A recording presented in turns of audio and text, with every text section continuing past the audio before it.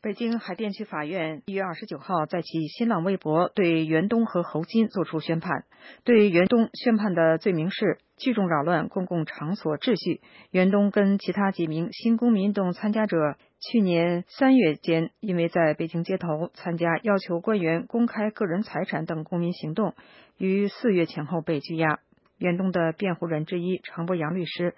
1月29号对美国之音表示，袁东一定会上诉。上诉是肯定的，因为这个法庭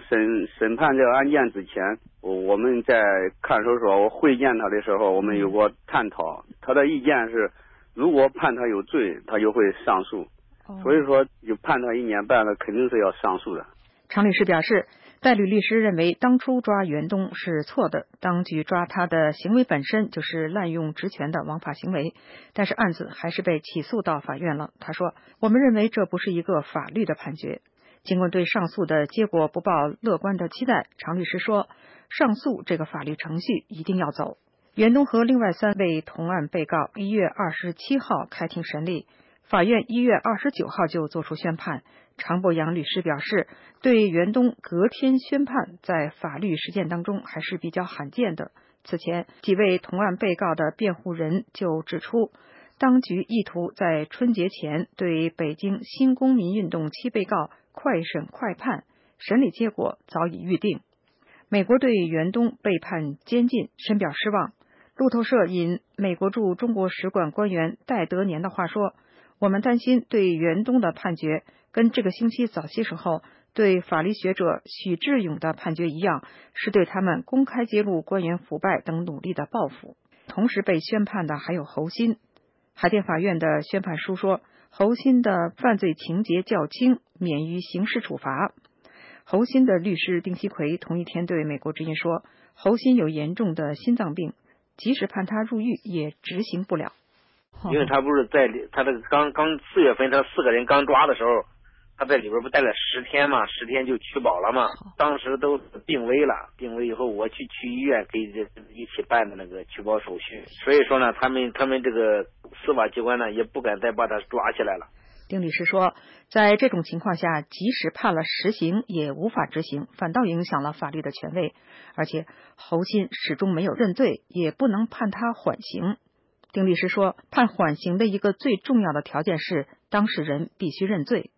侯鑫等人1月23号出庭受审，他在法庭发表的最后陈述在网上流传。侯鑫在最后陈述中说自己做的太少。他的法庭陈述有这样一段话，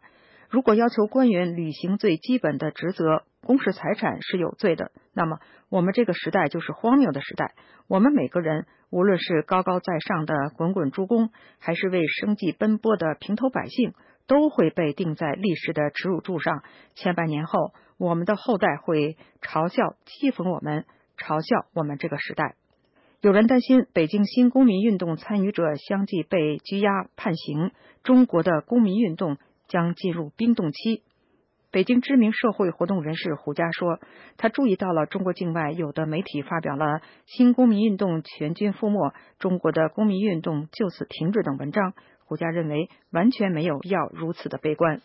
完全没有必要这么悲观。新公民运动就是哪怕从新公民运动本身，他也从来没有赶尽杀绝这样的，就哪怕仅仅以北京这个地方吧，不管是进入了严冬，可是呢，你知道在冬天那些种子它还有一个那种就是说那种低调的在这个土壤中就是说保存实力的那样的那个过程。胡佳说，从去年5月起到今年1月，他本人参加的要求官员公示财产的举牌行动就有3次，而且参加的人还不止他自己。胡佳表示，事实上新公民运动一直没有间断过，许志颖他们被抓进监狱，新公民运动又有了新的组织者和参加者。美国驻英陆洋华盛顿报道。